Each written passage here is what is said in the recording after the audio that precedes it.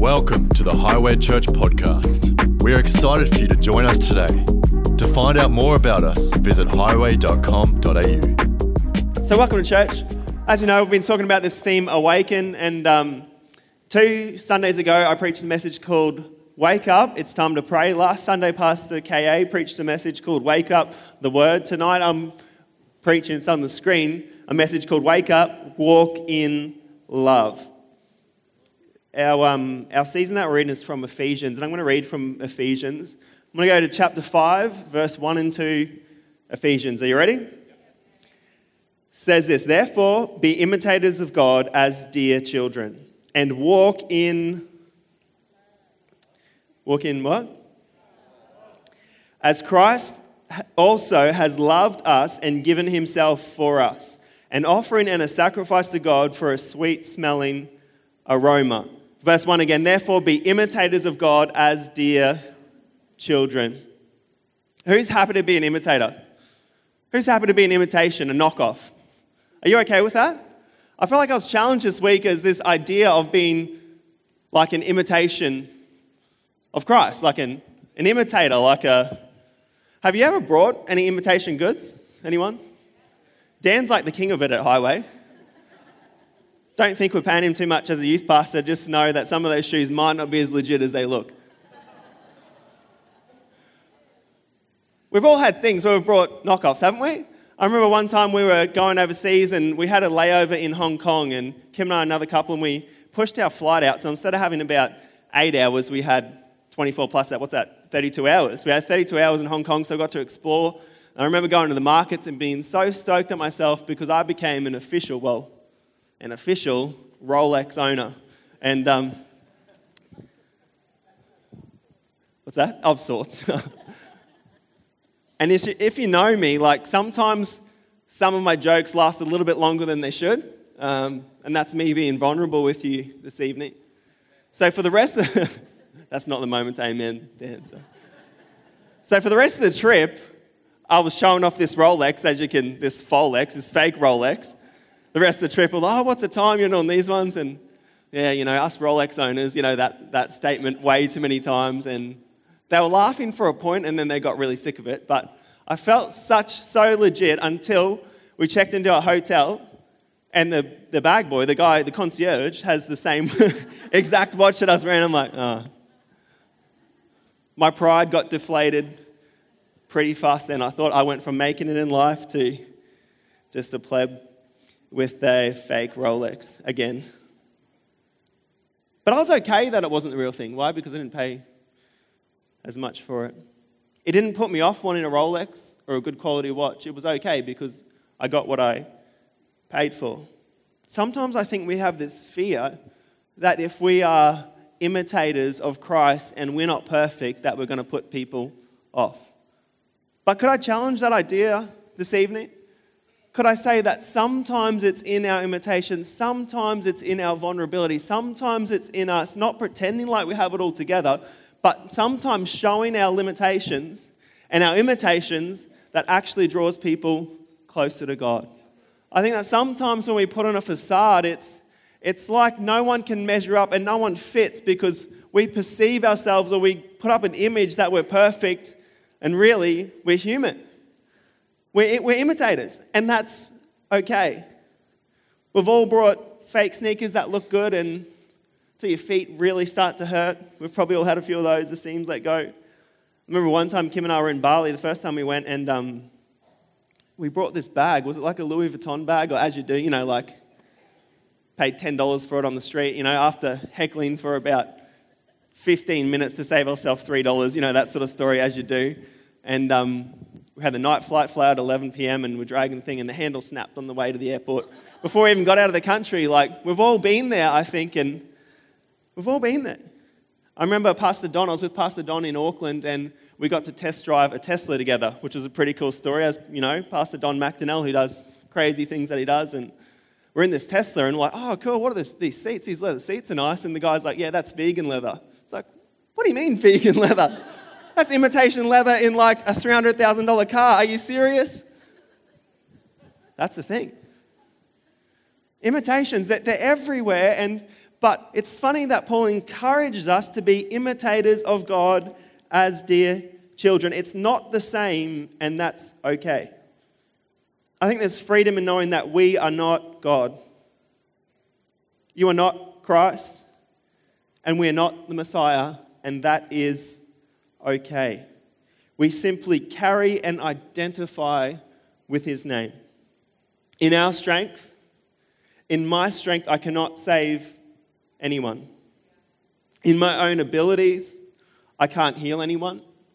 What I said, in my own abilities, I cannot heal anyone. But what we can do in our own strength, and what I think our obligation is that we would point people to him. That we would create an awareness in others of him. It's okay to have problems. Weaknesses are okay, but there comes a time when we mature where we need to own them. I call this the power of vulnerability. Sometimes we can't go beyond, or sometimes we can't grow beyond until we own our limitations.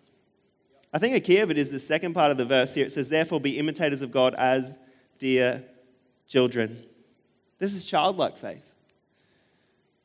Many of you know our son Jethro, and I'm so proud when he copies me. Is there any parents like that? And it's not always good, but sometimes he walks around and he does this thing where he has the worst posture in the world. And I'm like, where the heck does he get that from? And Kim's like, he looks exactly like you. I'm like, what do you mean? Jethro, sometimes walks around and he's like this. He's like, I'm like, Jethro, why are you walking like that? And Kim's like, that's you. Walking around like that and moping around all the time. I'm like, oh, ouch. But there's things that he imitates of me that makes me proud, and there's things that make me worried. For example, sometimes, as any child, we'll have to talk to him and discipline him, or talk about some things behaviors that need adjustment, or things that need a change, and that's good until he wants to imitate me and speak like that to mum. And then we've got issues, don't we? Because he's not allowed to get me in trouble. He's not allowed to get my wife, his mum, in trouble. He's not the parent, but also we aren't God. There's things we should imitate, and there's things we aren't meant to. When we lose our childlikeness, when we lose our childlike faith, when we lose our vulnerability, it's inevitable, we become a judgmental church. And my greatest fear is that we become a Christianity that's obsolete. When we portray an image of perfection that no one can attain, we're not even attaining it. When we do that, we have huge issues because the gap and the chasm becomes far too wide, and we're fighting for this on this side, and the world is here, and the two are never going to meet. Could we take the first step, church, to bridge the divide, to bridge the gap? Theodore Roosevelt says, nobody cares how much you know until they know how much you care. If we are to imitate God, we need to know what he is. Would you agree? Exodus puts this really well, 34:6. He passed in front of Moses proclaiming, the Lord, the compassionate and gracious God, slow to anger, abounding in love and faithfulness. Psalm 103 verse 8, the Lord is compassionate, gracious, slow to anger, abounding in love. Our job is not to judge our world. Would our world know the character of God through our imitation? Our job is simply to walk in love. Have you noticed? Have you noticed that love seems to have this ability to break down barriers? To be able to get to the real conversations? Ephesians 5 verse 2 says, and walk in love, as Christ also has loved us and given himself for us, an offering and a sacrifice to God for a sweet-smelling aroma. Walk in love. This word love is the agape love. That's the unconditional one. I'm sorry. Sorry to be the bearer of bad news, because that's hard. Have you tried unconditionally loving someone before? Man, I'm really good at conditional love. If the kitchen's clean, I'm in love. If dinner's, no, I'm not going there because we're so good at conditional love, but not so good at unconditional love. This love is unconditional, it's universal, it transcends and persists regardless of circumstance. It goes beyond emotion. It seeks the best for others, not just for self. This is the love. Walk in love as Christ also has loved us. It's a lot easier to give when we realize it was first given to us. 1 John 4:19. We love because we're really good people. Is that what it says? We love because it's my job and I have to do it. It's my cross. No, we love because He first loved us. When we understand that this agape love, that this love was given to us so freely through our Father and through the work of Jesus Christ, when we realize that it's okay to give it away because He first gave it to us. Have you noticed it's a lot easier to be generous with someone else's stuff? Have you noticed that? So many times when things have been given to me, I don't mind lending them to other people as much. Would you agree?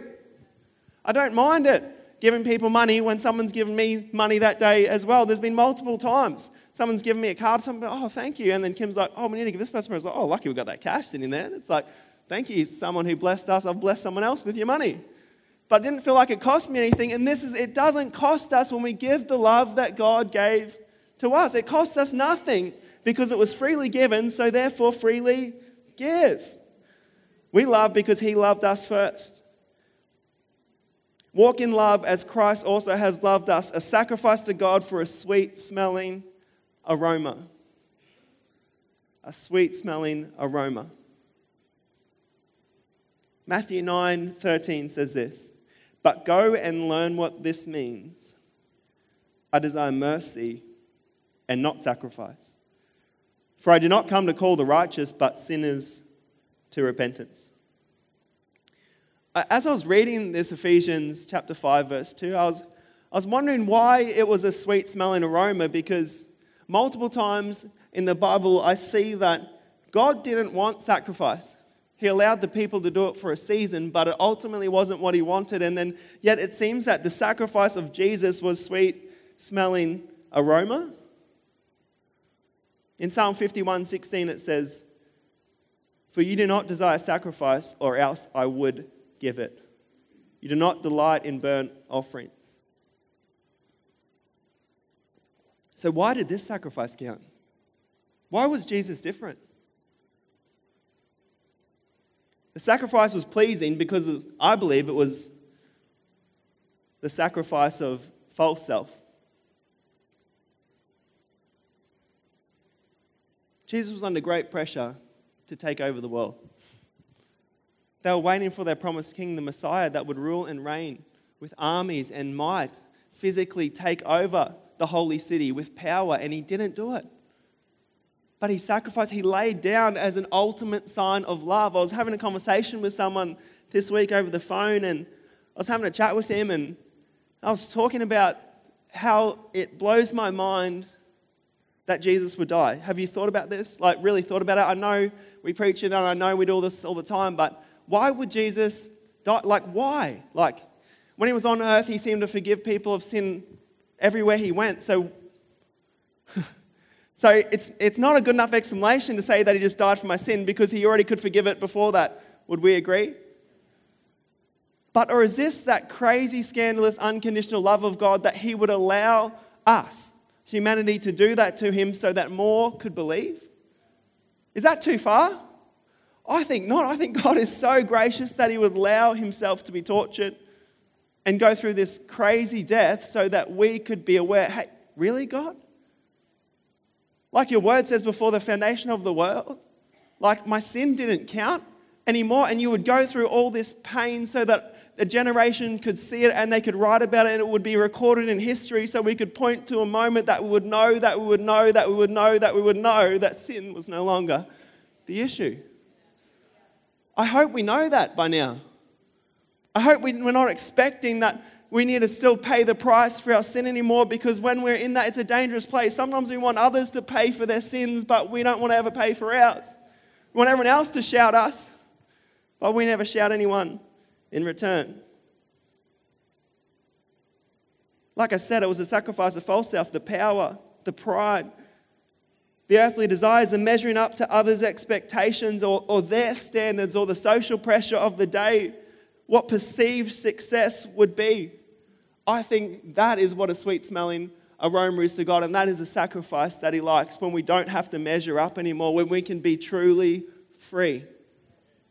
I was telling the creative team this on Tuesday night, that on my mirror in my office there, I've got this statement that I wrote up, and I wrote it up my first day back after coming after holidays this year in February, and start of March actually, and it says this: the relentless pursuit of becoming everything that I've been created to be.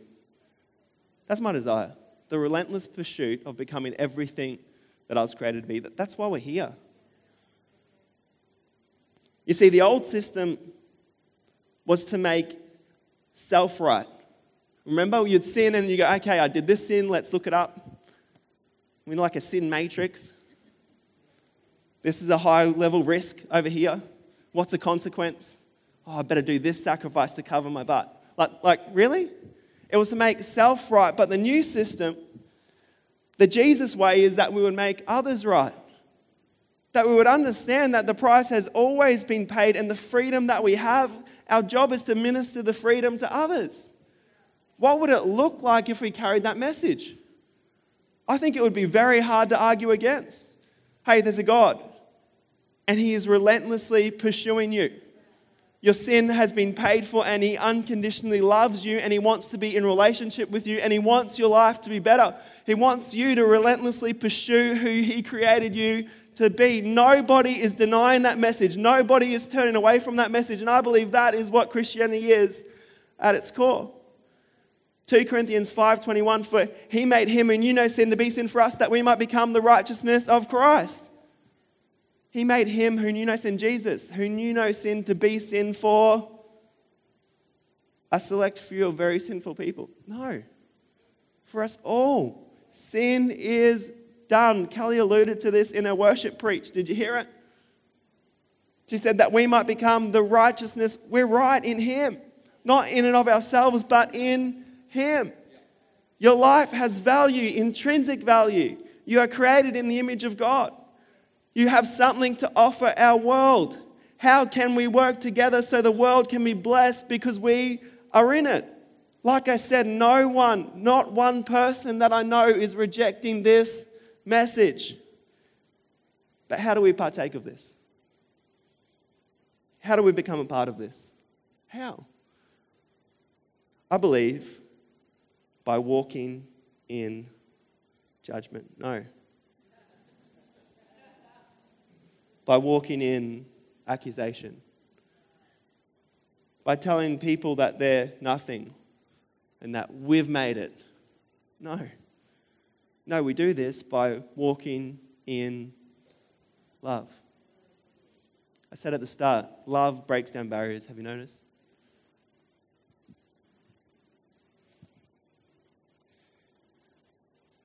Let's look at the great love chapter. Are you ready? 1 Corinthians 13, verse 1. If I could speak all the languages of earth and of angels, but didn't love others, I would only be a noisy gong or a clanging cymbal. If I had the gift of prophecy, and if I understood all of God's secret plans and possessed all knowledge, and if I had such faith that I could move mountains, but did not love others, I would be nothing. Wow. Man, I wish my faith could move mountains. I wish I had a better gift of prophecy. I wish I could understand the secret plans of God, but if I didn't love others, I would have not a thing, nothing. I don't think we understand the power of love. Verse 3. If I gave everything I have to the poor and even sacrificed my body, I could boast about it. But if I didn't love others, I would have gained nothing. I've spent so much of my life sacrificing. Haven't you?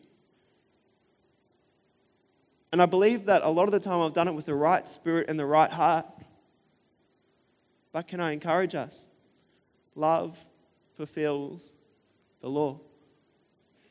It supersedes the law. We need to be a church. We need to be people. We need to be individuals that would walk in love. Let's scroll down a little bit further. 1 Corinthians 13, verse 8. Prophecy and speaking in unknown languages and special knowledge will become useless. What? But love will last forever? But love will last forever. 1 Corinthians 13, a little bit further down. 3 things will last forever: faith, hope, and love. And the greatest of these is... And the greatest of these is... And the greatest of these is... Walk in...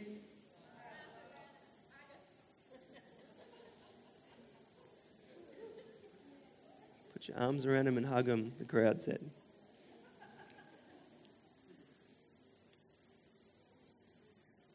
We haven't seen a glimpse of this. Because love goes beyond an initial hug. It goes beyond a flirtatious moment. Because love leads to true commitment.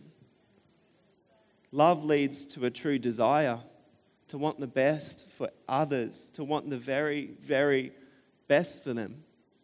You've found this in your relationships. I hope you have. That it started off easy and it was just exciting and awesome. But then commitment came, and it's like the more commitment, the deeper the love has to become. It has to become deeper. Where it goes to new levels, and we want the best. It's not just what I can get out of this relationship anymore. Same with our relationship with God. Yes, we're forgiven. But it can't just be that God makes my life better.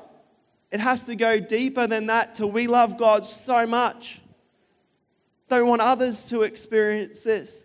That we want to co-heir with Christ. That we want to partake in what He has for us, not just for self, but for everyone. We can't help this message. It's like, you got to know Kim. My wife, she's so good. She loves everybody. Get to know Kim. That's what we need to be like with our God. We're more passionate about coffee than we are about God. Oh, this filter is so good. Have you tried a magic from there? Have you? So good. The batch brew is on point. Really? 1 John 4, 7 and 8, beloved. Let us love one another, for love is of God, and everyone who loves is born of God and knows God. He who does not love, what? Does not know God. Is that heavy? Those who do not love do not know God, for God is love. I think we need to awaken to walking in love. And I think our world will become awakened when we minister this kind of love. To walk in love is to walk in God. Therefore, are you ready for this? Therefore, if we're not walking in love, are we even walking with God?